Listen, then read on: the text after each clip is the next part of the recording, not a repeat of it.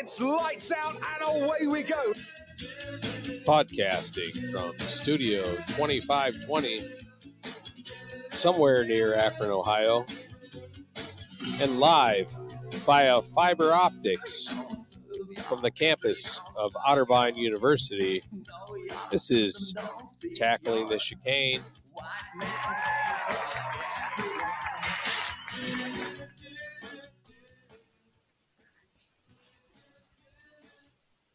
Okay. We're back in action. Back in action. A bit of a lull in the process here, but busy schedules and whatnot. But I think, is this 13? This is episode 13, lucky number 13. We shall see. Hopefully. If the soundboard gods say so. But 13, you never know. Yeah, we've got a episode stocked full with excitement today. We're going to get into a little bit of F1 2023 talk as the new calendar has been released. We're also going to take a little foray, I suppose, into the world of IndyCar, but it all connects back to F1 with Colton and his I suppose, attempt at joining F1 or the possibilities of that happening. Maybe box, I'm not sure. On the soccer side of things, we're going to run it back from almost 2 weeks ago with Tottenham versus Leicester pre-international break. And then we're going to discuss the final match before the World Cup for the United States men's national team as they took on Saudi Arabia in a friendly. Before we get into all of that, we have to start the podcast with some bad news. Nicholas Latifi, his head has rolled from Williams.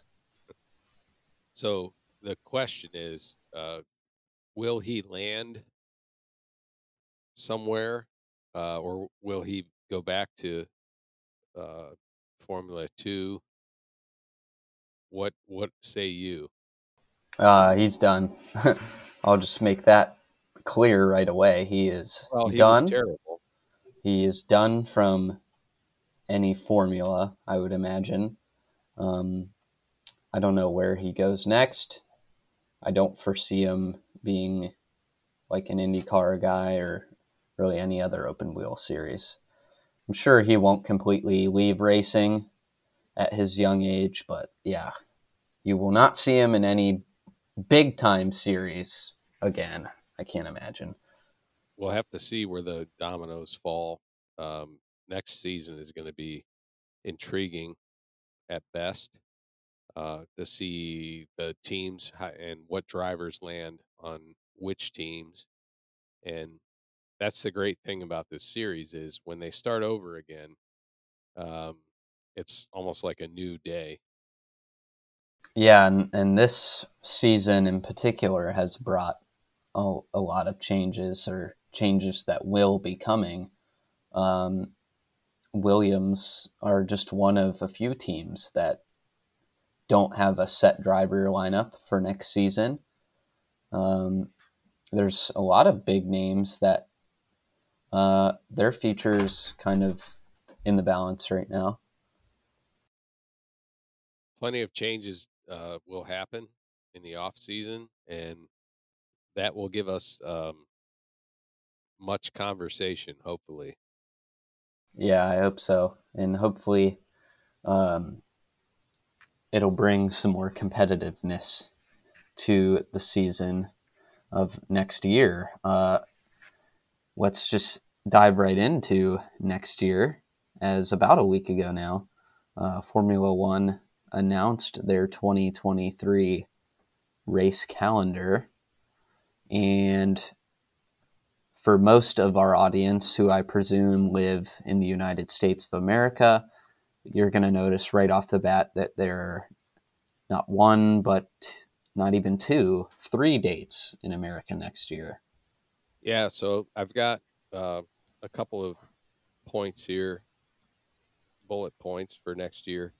There'll be a record number of Grand Prix in 2023. We will have 24 races, and China and Qatar are going to return to the series after a brief non-showing. So that will be interesting in itself. Vegas is a Saturday night race. Miami is 5/7/2023. Austin 10/22/2023, and then Vegas 11/18.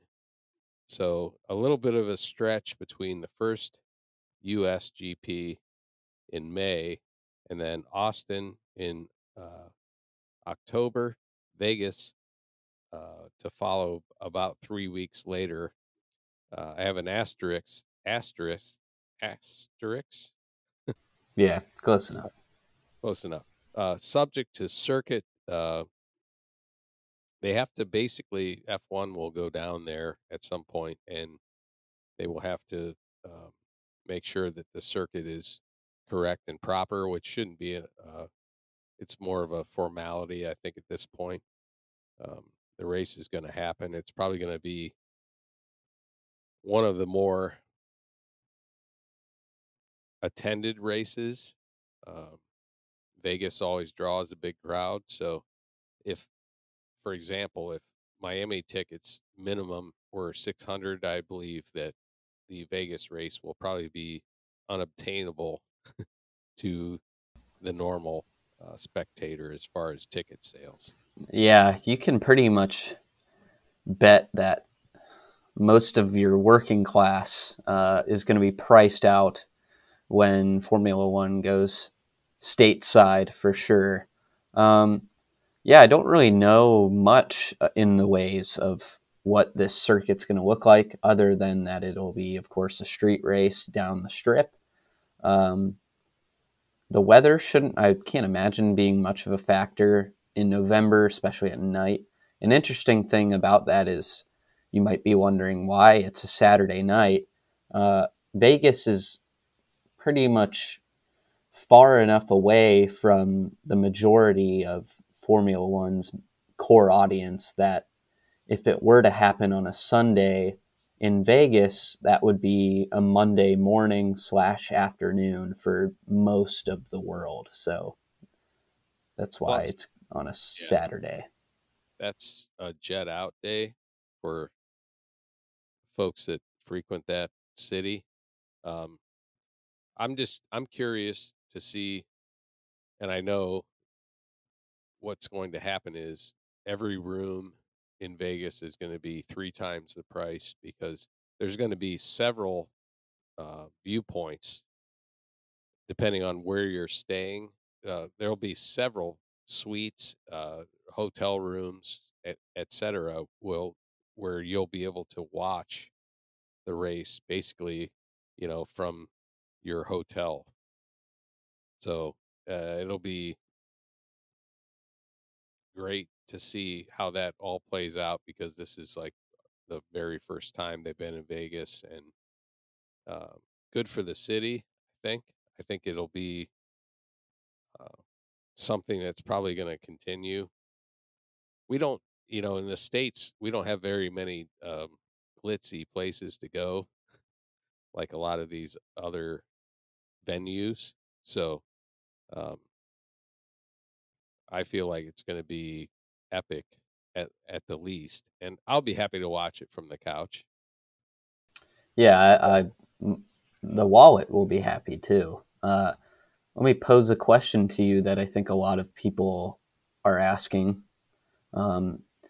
Is 3 races in one country too many in a season?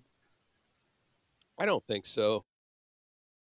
When you consider how the U.S. has tried to get back into this series, I see it as a positive, and we deserve to have more than one race. So Miami was a success. Texas has always been a success. I think that Vegas will carry the same weight. Um, and I don't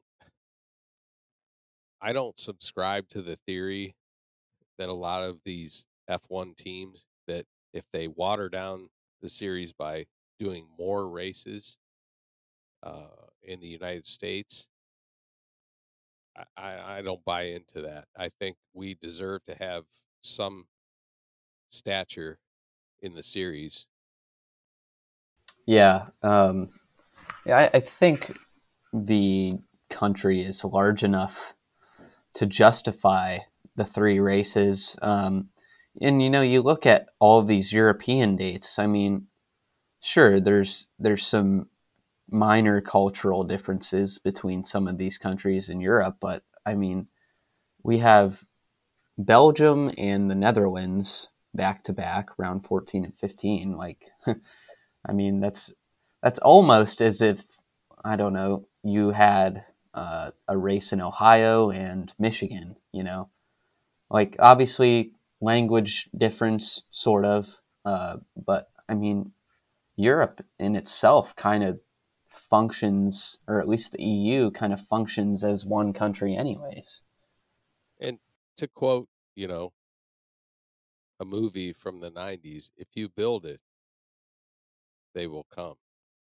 Of course. So I think all 3 races will be successful. I feel like it's sort of escalating, and it's to go back to only having one American team in this series, and I think that's going to change. I hope it will change, and that kind of carries us to the next subject. But the U.S. deserves more than one team in F1. Yeah, I And mean, I think their F1 would be smart to have a team that truly embraces that American identity and, most importantly, puts an American driver in a car. Uh, of course, Haas kind of, identifies with that American thing, but being basically a Ferrari outfit with a German and Danish driver, with a German Italian team principal, you're not really an American team, other than the fact that the guy who pays for everything is American. true. And let's talk a little bit about Michael Andretti and the Andretti Autosport legacy. That is, Mario Andretti was a F1 champion, and albeit, maybe 50 plus years ago, they deserve a shot. And I had done a little bit of research and found out that there was a failed attempt for Michael Andretti to buy Alfa Romeo's team several years ago. So they're all in, and they have backers, and they have money. And dare I say that, should Andretti be allowed to create an F1 team, that they might surpass, or not might, they will surpass Haas, just with their structure, the talent, the money. They need a chance. And that kind of brings me to the whole Colton Herta super license discussion. Um, and it's complicated, but I feel like they should be given the opportunity. Yeah, I mean, it's kind of a whole can of worms when it comes to all of that. I guess the first point I would want to make there with Andretti is if Gene Haas can get a team in F1, I don't see why Michael Andretti and the Andretti dynasty, I suppose, can't get in. And if that day comes, I would be pretty confident in saying that they would have a much larger budget than Haas, just based off of what I've seen. And there's been sour grapes from the FIA because the teams that are racing F1 don't want to dilute the prize pot with extra teams, which I think is bullshit. So basically what they're saying is if we invoke another team, then that cuts our share of winnings, which is bullshit. Yeah, yeah. You know, I think it's more a case of concern on their part that Andretti might come in and be super competitive, which would be a good thing. I don't see that as a bad thing, but some of the teams in F1 that have been around for, you know, centuries or a century at least, they're concerned about the dilution of the winnings, which I think is kind of silly. Yeah, it's all political at the end of the day. But just transitioning into the super license discussion, obviously we know Andretti has said if he were to get a team, Colton Herta would be his guy from IndyCar. I think a lot of the discussion comes around this idea that there are a certain amount of points you can get from competing in different series of racing for the super license, basically created so that guys like Lance Stroll can't really just walk in. Of course, Lance Stroll is in Formula One, but trying to get rid of guys just buying their way to a seat. And you get a certain amount of points. Inevitably is what happens anyhow. That's, yeah. You know, follow the money, follow the cash. Yeah, I mean, you could get enough points and still not be that great of a driver. What I really wanted to focus on was, so there's a system, and I don't have the numbers in front of me, but there's a system of points that are awarded through different series. And I know that you have to have 40 points through 3 seasons of a series to get into F1, to have, you know, enough points on your license for that. And Colton Herta had 32, so he was short anyways. But the conversation goes around that actually the FIA is valuing Formula 2 higher than IndyCar on their points scale. Yeah, so I have how to get a super license in front of me, and there's 6 bullet points, and I'm not sure that I need to read them all, but I can. The other point is the current system of how to acquire a super license is a result of the Toro Rosso hiring, um, which was the precursor to AlphaTauri, had hired a 17-year-old Max Verstappen, and so they changed the the point system based on the fact that you can't just hire a 17-year-old driver. Yeah. And that's how this kind of all came about. And it's a lot of hierarchy, I guess, but um, it's about passing the FIA theory test. Driver needs to have completed 80% of 2 full seasons in any single seater championship, accumulated at least 40 points over the previous 3 seasons in any combination of seater single racing, uh, so on and so forth. So it's kind of a bunch of semantics, basically.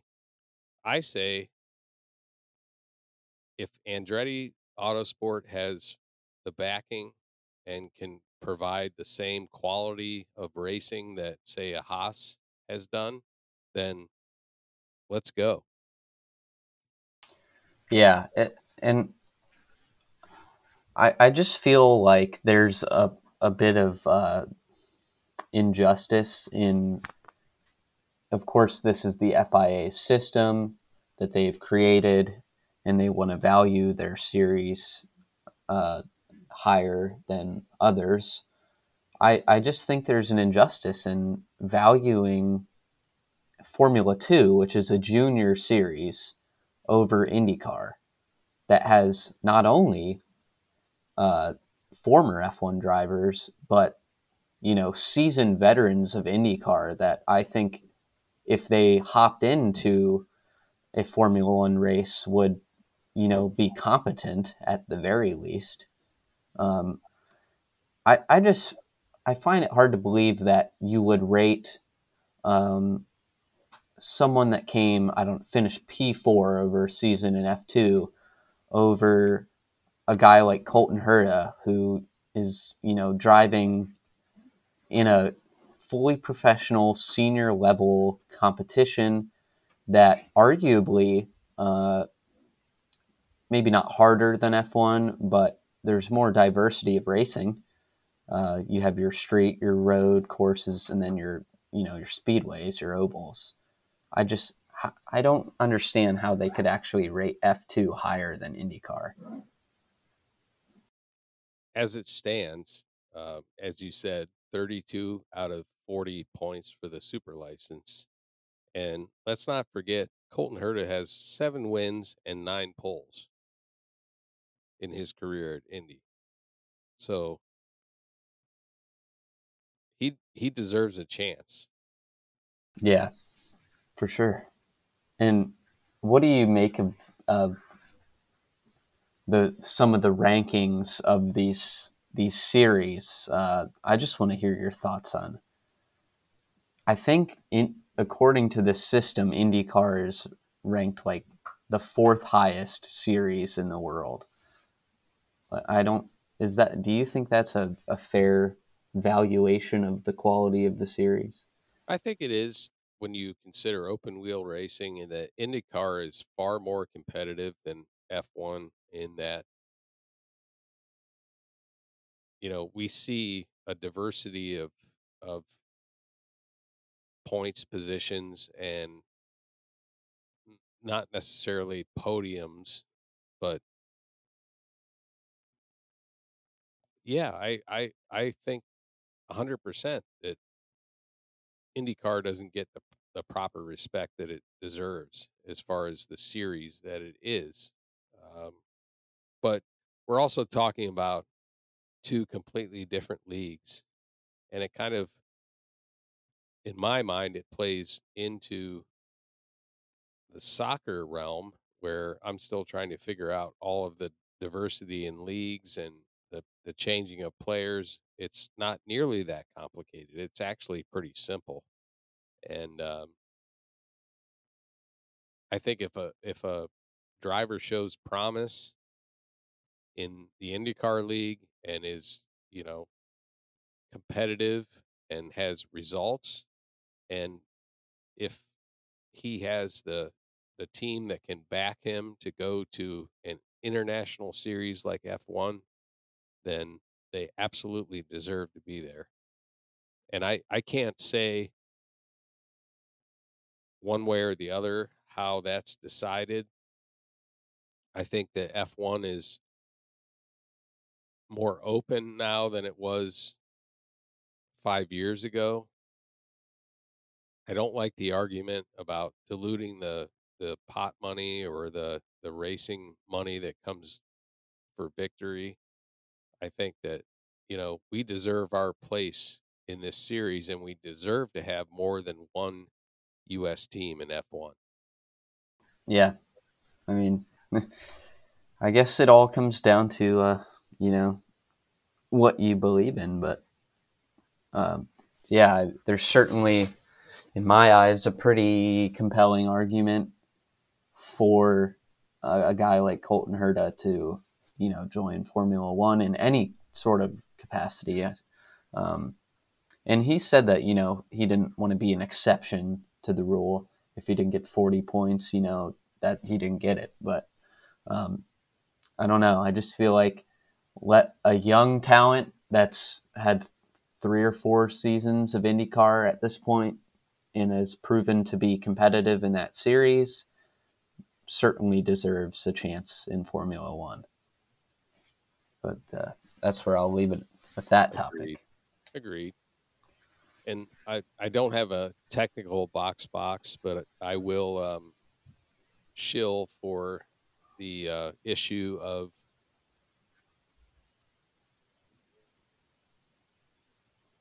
the road and track October/November issue is one that if you don't already subscribe, pick it up at the newsstand.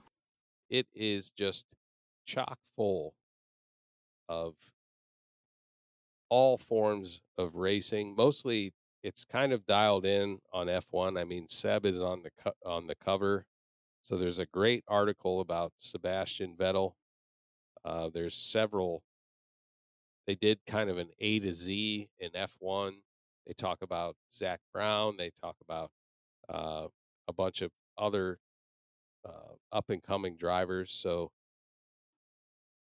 if you're not a reader of that type of magazine, this is an issue that you should definitely pick up if you're a race fan, because there's so much information just in this one issue, and it's very well done. There's super good photos in there. Just a great issue. So I guess I'll shill for road and track for a bit, but probably I've been a subscriber for over 25 years, and this is one of the notable issues, one that I'll save, uh, definitely. So Sweet. One last thing in terms of Formula One before we move on. We do have a race this Sunday, October 2nd in Singapore.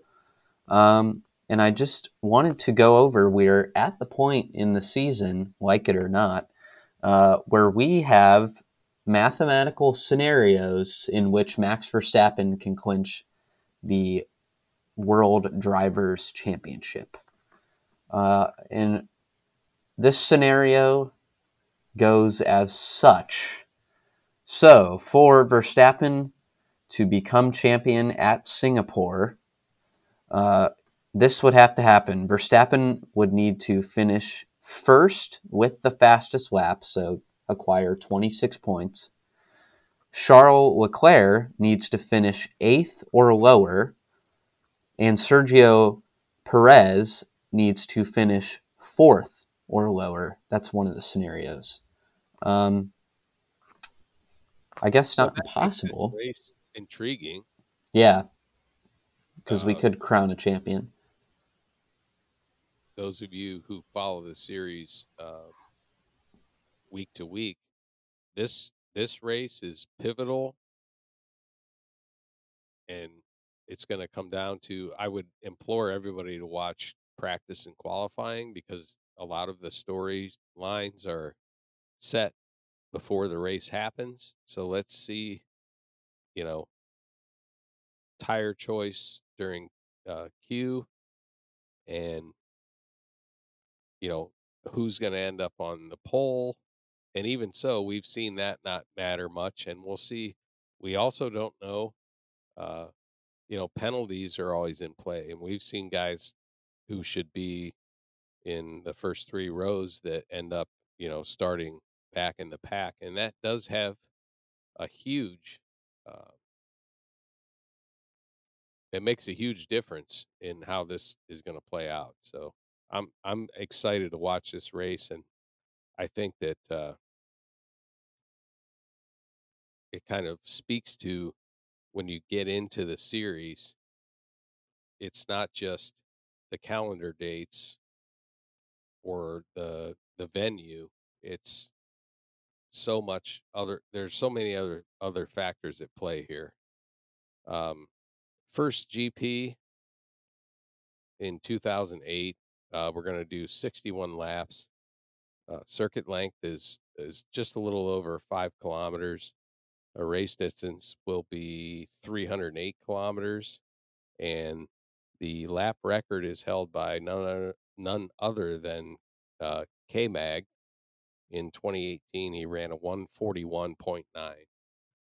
So keep your ears up during qualifying to see if that record is even close to being beat. But I'm looking at the circuit right now, and very interesting track. I mean, this should be a fun one. Yeah, I hope so. Street races usually tend to be decent, unless it's Monaco. But it'll just be nice to see cars on the track again. We kind of had another break due to the cancellation of the Russian GP, so it'll be nice to, we're now at the kind of the home stretch of the season. So it'll be nice to have pretty much nonstop action from here on out. So that'll be exciting. Oh, with that, I guess we'll Shift gears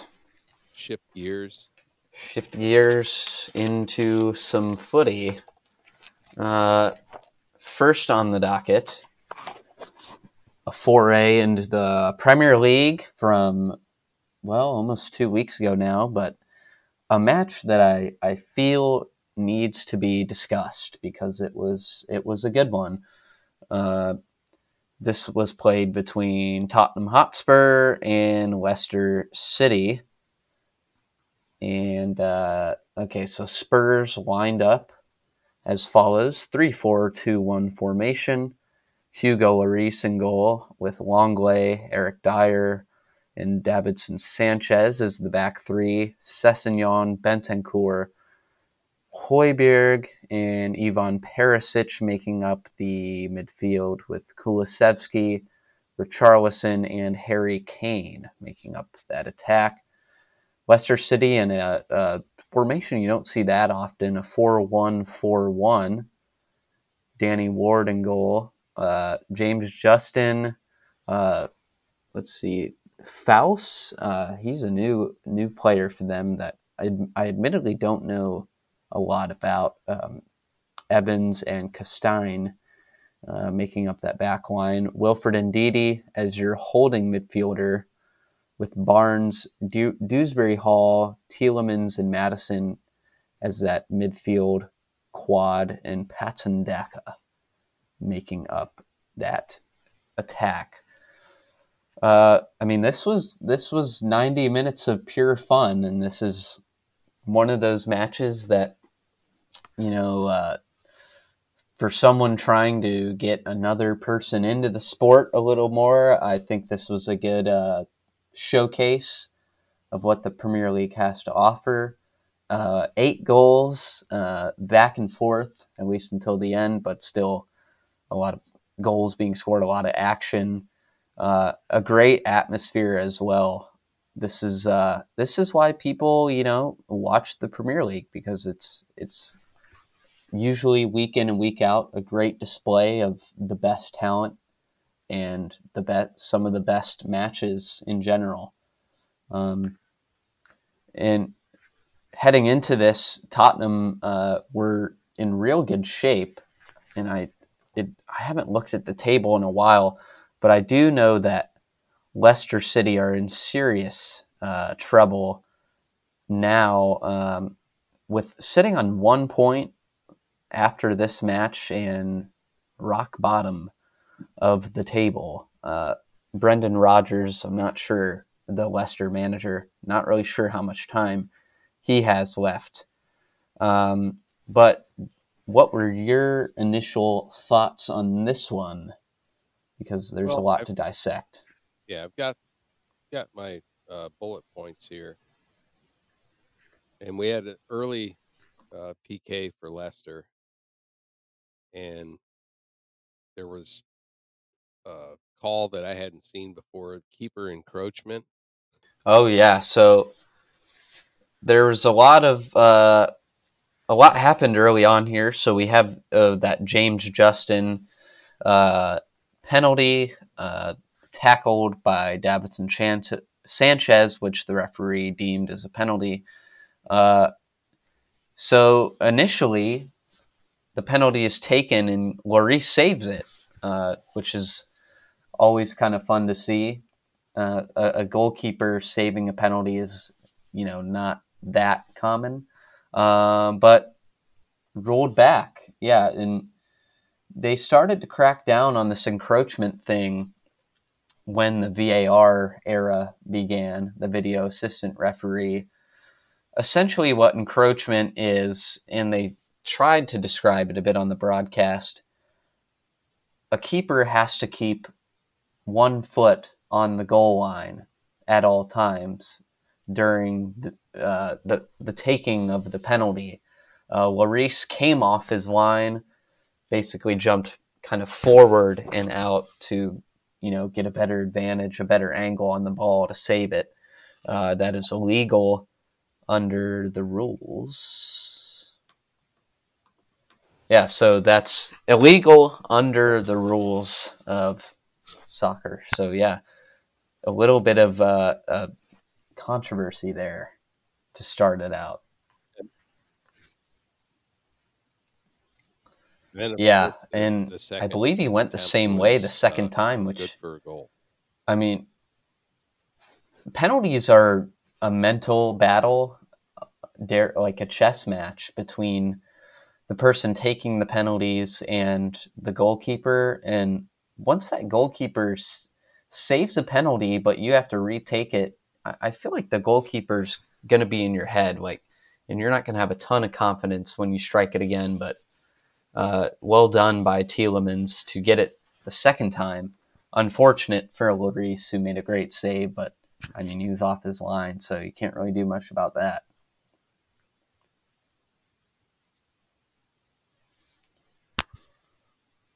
I don't have time stamps here, but then we had Tottenham. Kane had a really good cross, a great cross. Yeah, and that was in the 8th minute, which made it 1-1.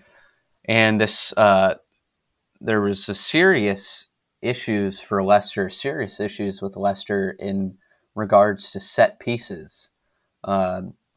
I think they give up at least 2 set piece goals in this match, and there were 2 or 3 other real good goal scoring chances for Tottenham off of set pieces. And it really goes to show that a team that can create set piece chances and then create great opportunities off of that are always going to be very dangerous to play against and will oftentimes, win, because if you can score off of set pieces, that eliminates the constant need to score goals otherwise. And when teams are really vulnerable on set pieces, you just end up shooting yourself in the foot, because you'd like to think that a sound defense can prevent set piece goals, but if you can't do anything against it, you're in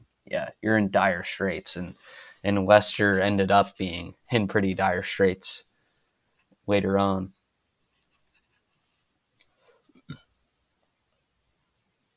Yeah, so again, not timestamp, but then Tottenham has another that was scoring opportunity in the 21st for minute. Dyer, and he's successful.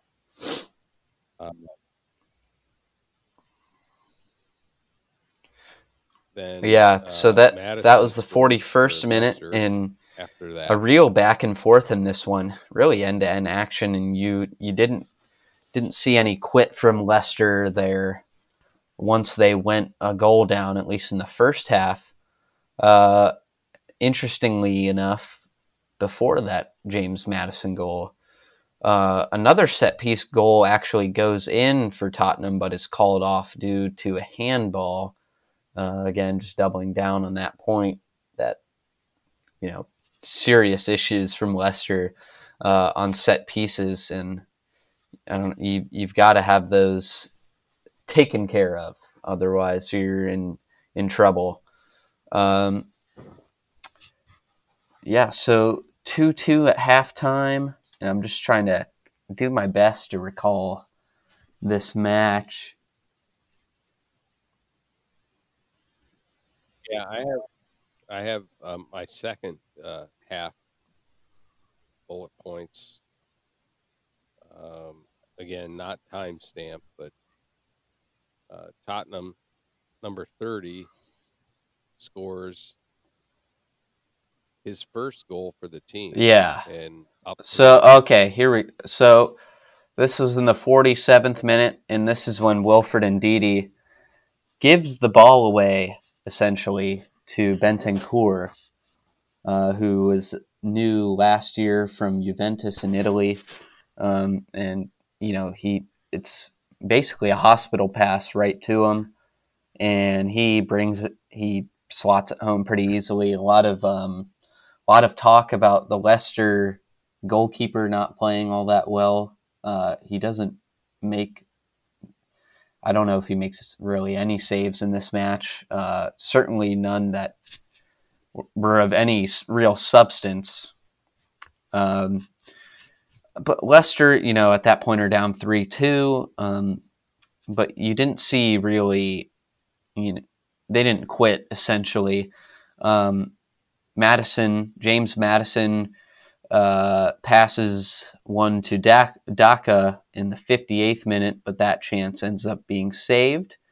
And then I have in my notes that the shit basically hits the fan for them after the 70th minute.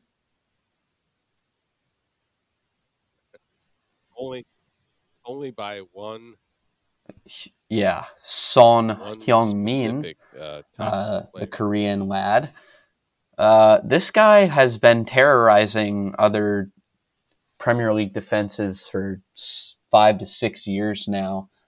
And he's been an ambassador of the Asian game for a while now. Definitely the best player out of that region by a solid margin.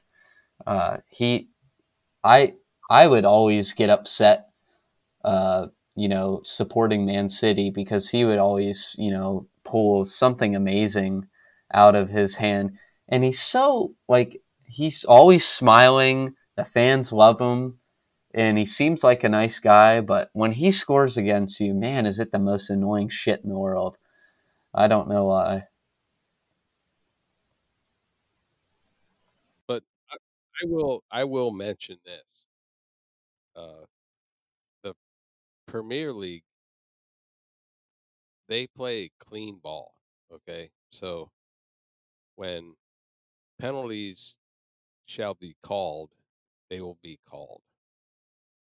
And I'm kind of jumping ahead of myself here, but that game, USA versus Saudi, and I know it was a friendly match, and it's not the intention of the officials to yellow card or throw people out, but there were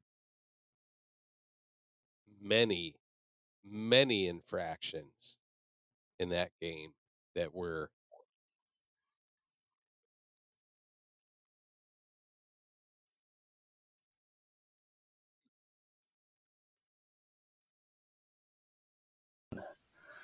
All right. We're back because we ran into technical issues again.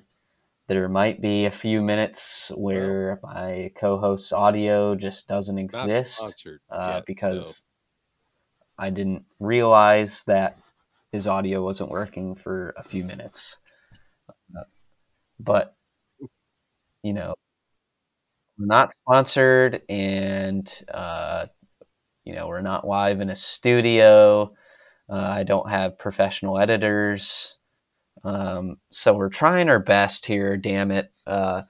Basically, if there's a few minutes where, you know, you can't hear my co-host, we were discussing officiating, right? And you were talking about yeah. how So differences in how basically, games what are my point was is officiated, just a well you know, make or officiated break your game experience. versus, and I'm sure we'll get to this as a point, but um, for me, it's hard. It's hard's not the right word, but watching the Tottenham versus Leicester game, and it was very well played, very well officiated, versus the friendly match, uh, USA versus Saudi, where apparently when it's a friendly match, there will not be penalties called when they shall be. Or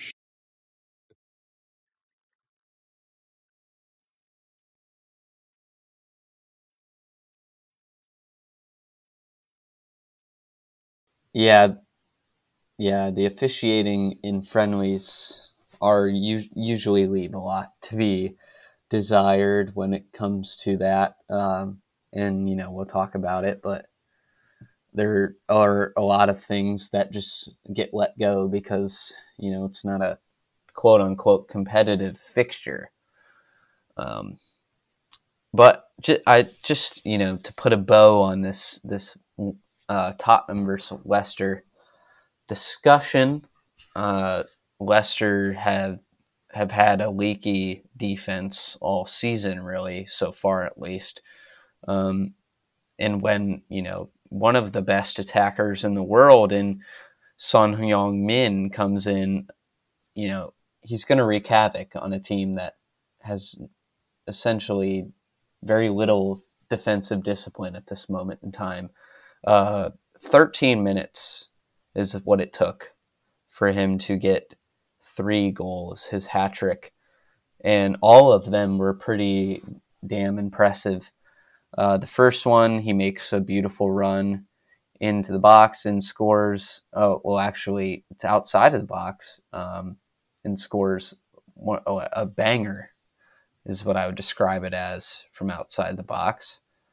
The second one, he is fed a ball from Harry Kane, who then strikes it perfectly into the back of the net.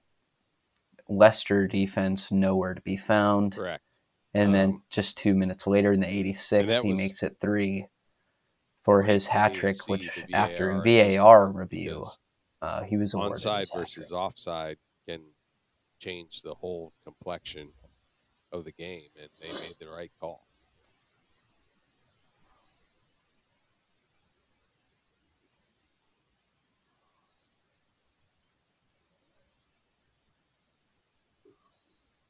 Yeah.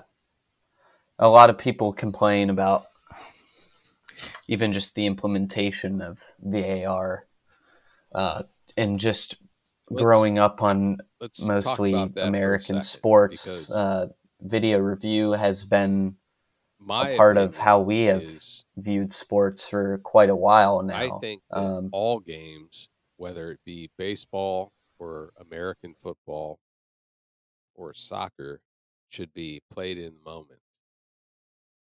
Um, I've never really been a fan of high def looking at somebody's toe or an inch or a football move or whatever you want to call it. Um, I think it kind of takes away from the the game itself. I think it should be eyes on the field. Whatever that official saw is what the call should be. We're way past that at this point, and now we have, high definition. We have super slow motion. We can change the trajectory of a baseball game or a football game or a soccer game by technology, and that kind of it sucks in a way, and sometimes it's great because if you're rooting for a team and the call goes your way, then you know good for us. But I I I've never subscribed to the fact that we should be looking at stuff at that high of a level, but that's where we're at. It kind of, and I grew up in the 70s and 80s where there wasn't any chance of that. When the umpire made a call on Yeah. the plate, that was the call. When a running back ran down the sideline and maybe the toe of his shoe went out, but that was up to the people who were on the field to visually make that call. So I guess we're past that at this point, but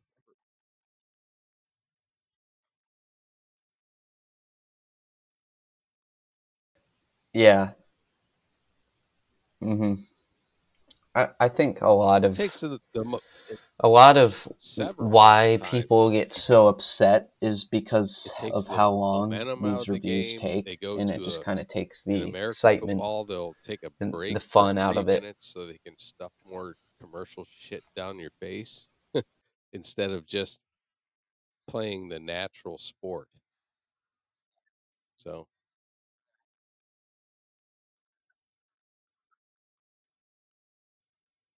hmm Yeah, and I certainly understand that side of things. I I really don't like when reviews take 4 or 5 minutes, and really no one does, especially in soccer when you're not going to get that time back really yeah, very well. Yeah, one of sure, the there's added shames of time, but it's American not baseball a was true indication watching of the how much pitch stoppage tracker we've really had. and having uh not a fake but an a realized strike zone on TV where when a guy throws a pitch, yes, it was in the box on TV or out of the box, but ultimately that is the umpire's call behind the catcher. And it just kind of, to me, it takes away from the pureness a bit. But I'm waxing a bit poetic. I don't think it's ever going to go back to that, but you know, and if European football Yeah, is starting to realize that sure. VAR Well, is a thing, no, and obviously it but is. it's Well, welcome to sports as I've seen it the last 10 years.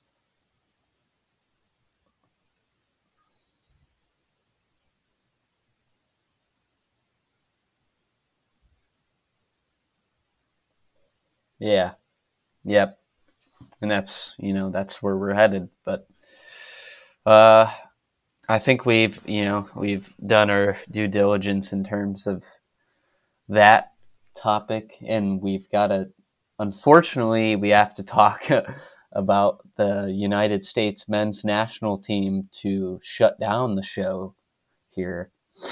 And they played in a friendly against Saudi Arabia on Tuesday. And this was the last 90 minutes of action we saw until they play Wales Monday, November 21st, 2 p.m. Eastern in the first game of the World Cup for them. And I'm thinking it. I know you are probably thinking it, especially since this was really your first time kind of watching newly them. baptized to the that was bad. That was not good. And soccer. I am a little concerned. My first, but what say you? Honestly, my first reaction to that particular game, I was not aware of friendly matches. So when I saw an empty stadium, first I was a bit taken back. I was like, okay, so what the fuck is this? What are we doing here? There was 1,000 people in a 31,000 seat stadium, and it was completely empty. And so the first couple of minutes, I'm trying to acclimate myself. I'm like, okay, so what is this? Yeah. I don't want to go too far back into what a friendly game is, but I was unaware that this happened. Yeah. But also, as the game progressed, I was also intrigued by the fact that they were playing as hard as they were in front of no fans. That was interesting to me. And I have a bullet point. Is this a practice game? Is it a game of, okay, so are we letting all of our opponents,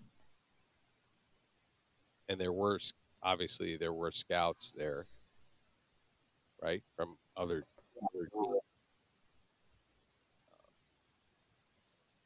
Give me a little background on why this happens and what the point of these matches are. Yeah, there were.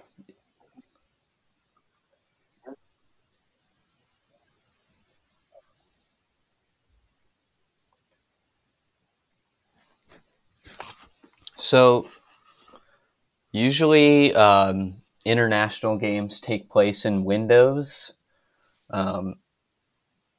during international breaks, of course. And outside of a tournament that they're playing in, like the World Cup, like the Gold Cup, which is CONCACAF, which is North America's tournament, or something like that. Outside of a tournament, you would schedule friendlies against other teams, and they're basically 90-minute tests to see what players, to see how your players are playing together, who is better than someone else in a certain position. It's usually a good opportunity to play young guys that have never played for the national team. The idea of friendlies is basically you play who you want, if you can schedule them. There's really no stakes. Theoretically, there's no stakes. I would argue there's a lot of stakes in this one. But some bullet points here. Yeah, there's no stakes. You can make as many subs as you want. A glorified scrimmage, let's be honest. Scoring or what have you. But seemed a little aggressive on the Saudi team side. As far as, for a friendly match, there were several notable fouls committed by them. Yeah, I think basically waved off. Yeah.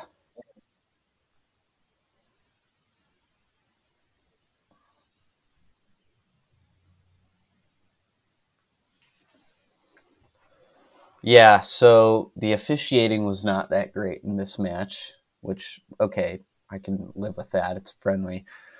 I think a lot of this aggressiveness from Saudi Arabia comes from the system that they play, which is to sit back and wait for a counterattack, essentially. Basically inviting pressure, and then, if they don't like how a U.S. possession is going, you foul. You bring your opponent down. and also on paper, this U.S. team is probably a lot better than the Saudi Arabian team, although I'm looking at the lineup here, and you're missing Anthony Robinson, who would be your starter in Qatar if he's healthy.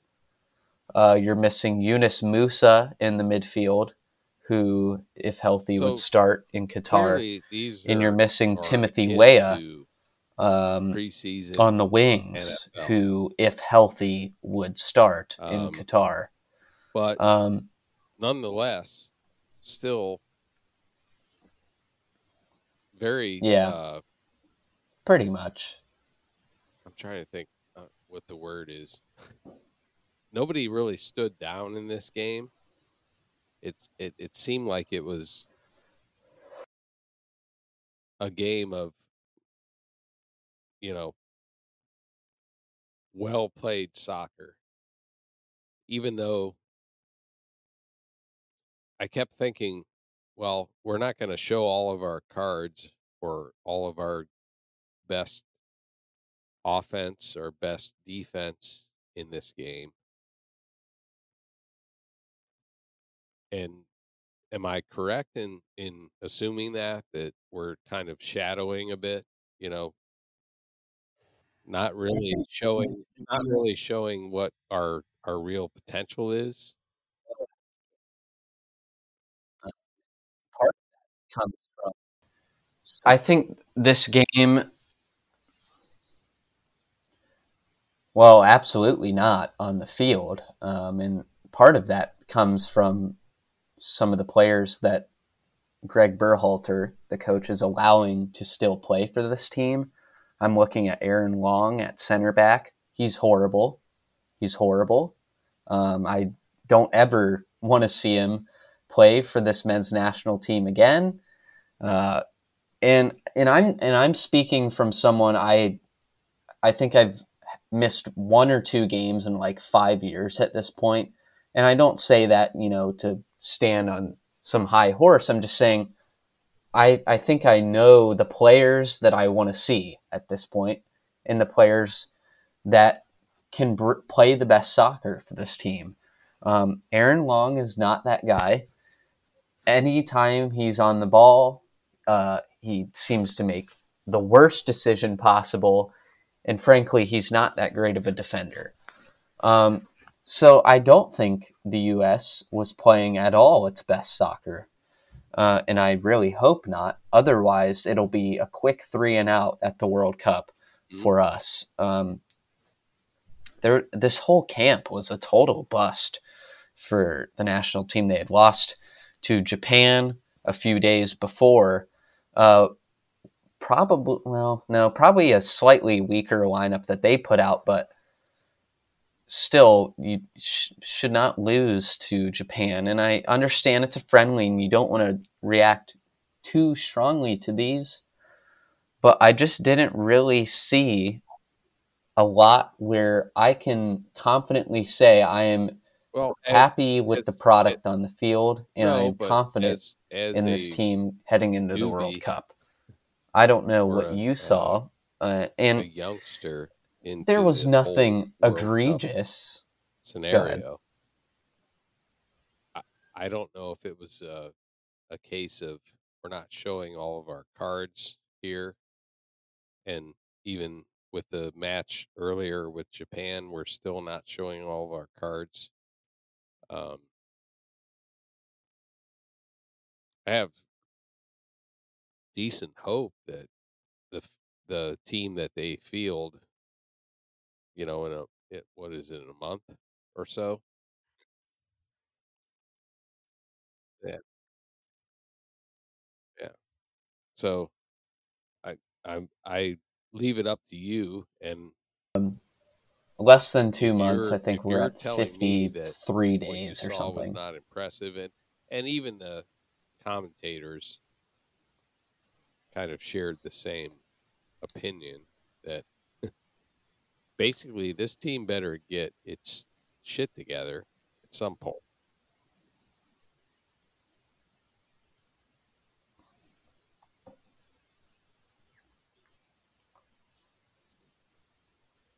Yeah. It's the problem is this was the window where the shit was supposed to get together. Because this was, the dress rehearsal. And it's different this time around because you have a winter World Cup and you have to keep playing your club season up until a week before the World Cup. Usually, you'd play your last friendly before the World Cup like 9 days before your first World Cup game. We're doing that almost 2 months before the first World Cup. So, honestly, and I hope, we get to the World Cup, we win our first game, and no one gives a damn about what happened in September, And there's a scenario in which that happens because a lot can change from now. I also and have you a would note here hope that, the surface looked a little we put in dicey. a much better 90 I don't minutes know in the if that World plays Cup, into for it. God's Obviously, sake. I think it does. But I've watched enough shit football games that are played on baseball fields in the early stages of the NFL to understand that it does, bad for turf sure. is bad turf.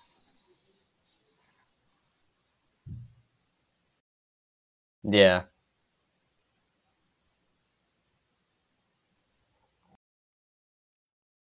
Yeah. Both games this window were played on surfaces that leave quite a bit to desire. Second half, not only I had a with note the surface, here, but just blow the through play the first that half, but it provided, essentially. There was a yellow card in the 57th minute. No, there's not a whole lot in terms of what happened in this game. Card. It's more of the storylines. Abdullah Hamid, I think, was the player. But again, going back to the fact that these refs aren't going to call normal fouls as they should. Mm-hmm.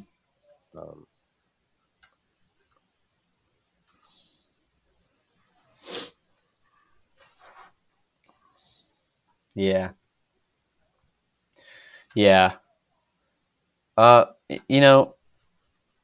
don't have a lot to say really about this game, other than the fact that it really annoyed me how kind of sloppy the U.S. looked, and they didn't score a goal this window. They had 2 shots on goal in 2 games. That's worrying, especially because the striker position has been an issue for a long time now. And we were hoping that heading into the World Cup, we would have a definitive guy that you would go, yep, he's the starter. We don't have that.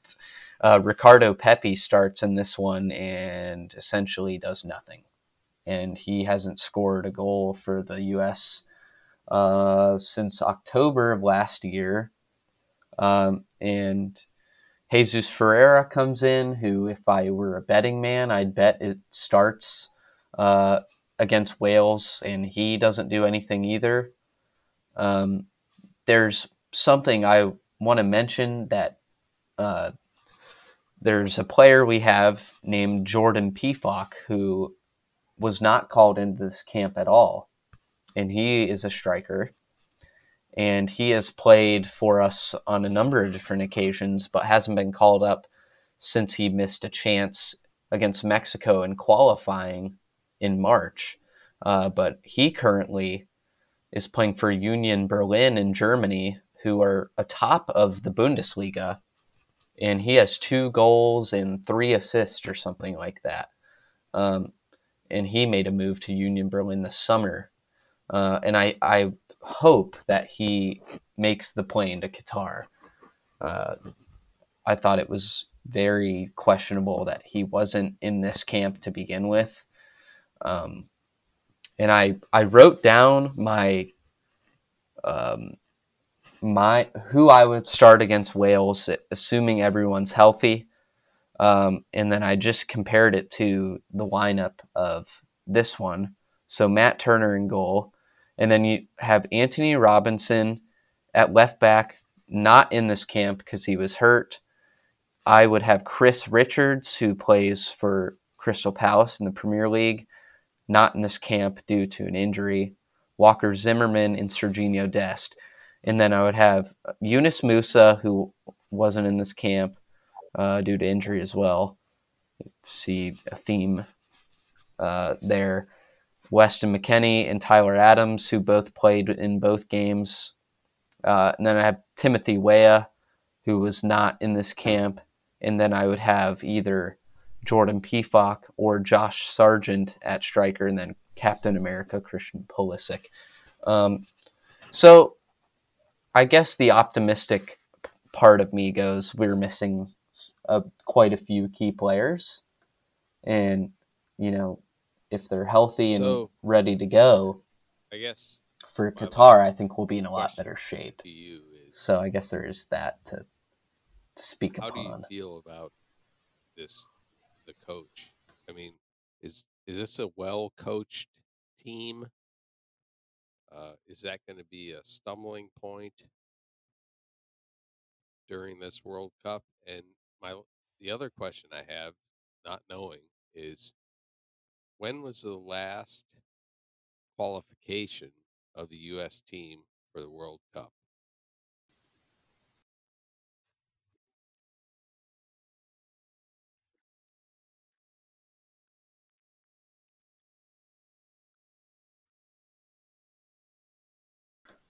So I'll get the short answer out of the way. The last time we qualified was 2014, so we missed 2018. We made it to the round of 16 and lost 2-0 to Belgium. And that was a hell of a team, Belgium. Their so-called golden generation.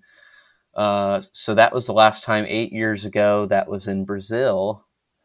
And just to set the record straight, in the modern era, the U.S. have missed, that's the one World Cup they've missed.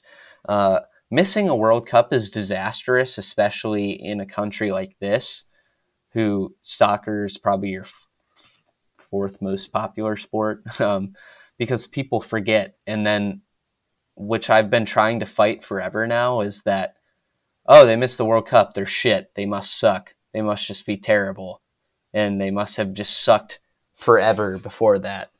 So, no, that's not the case. But the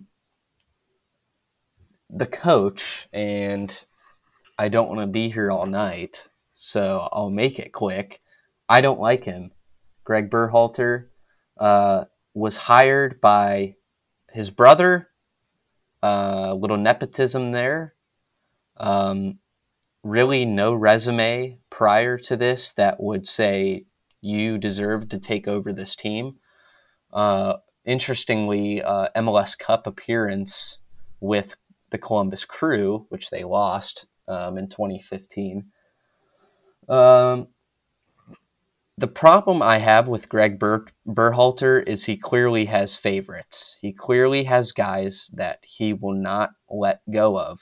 One of those right now is Aaron Long. Aaron Long has sucked since he's come back from injury.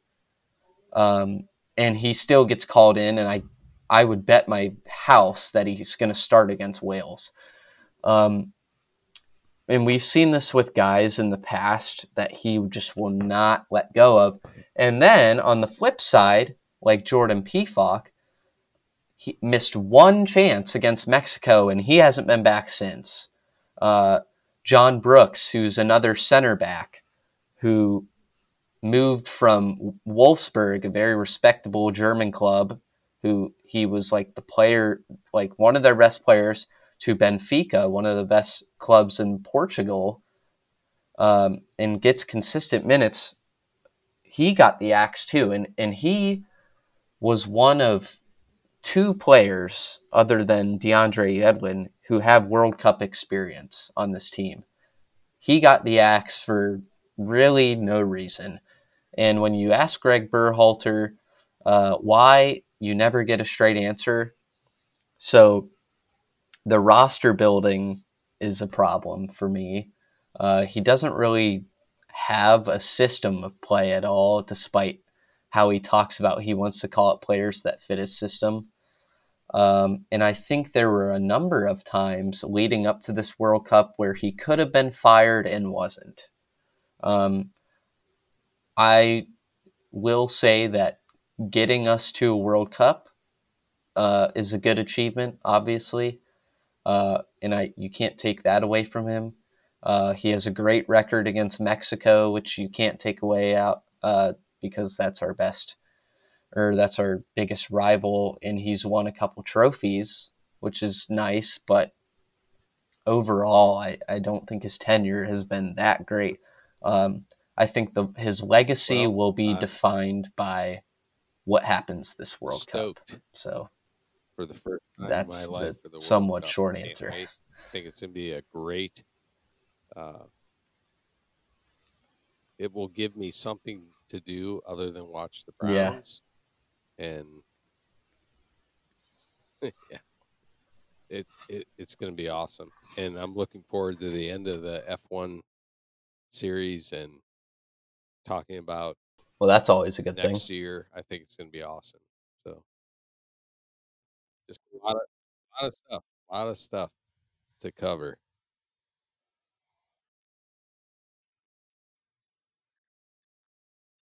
Okay. Yeah, there's a lot to look forward to. Get out of here. In the meantime, I think we need to shut this one down. 100%. Looking forward to Singapore Studio this weekend, 2520. and we'll have more action Richard Tanaka on the pitch as well. Associate producers Jimmy Hill and Gavin Ritter. This has been Tackling the Chicane. We'll see you guys next time.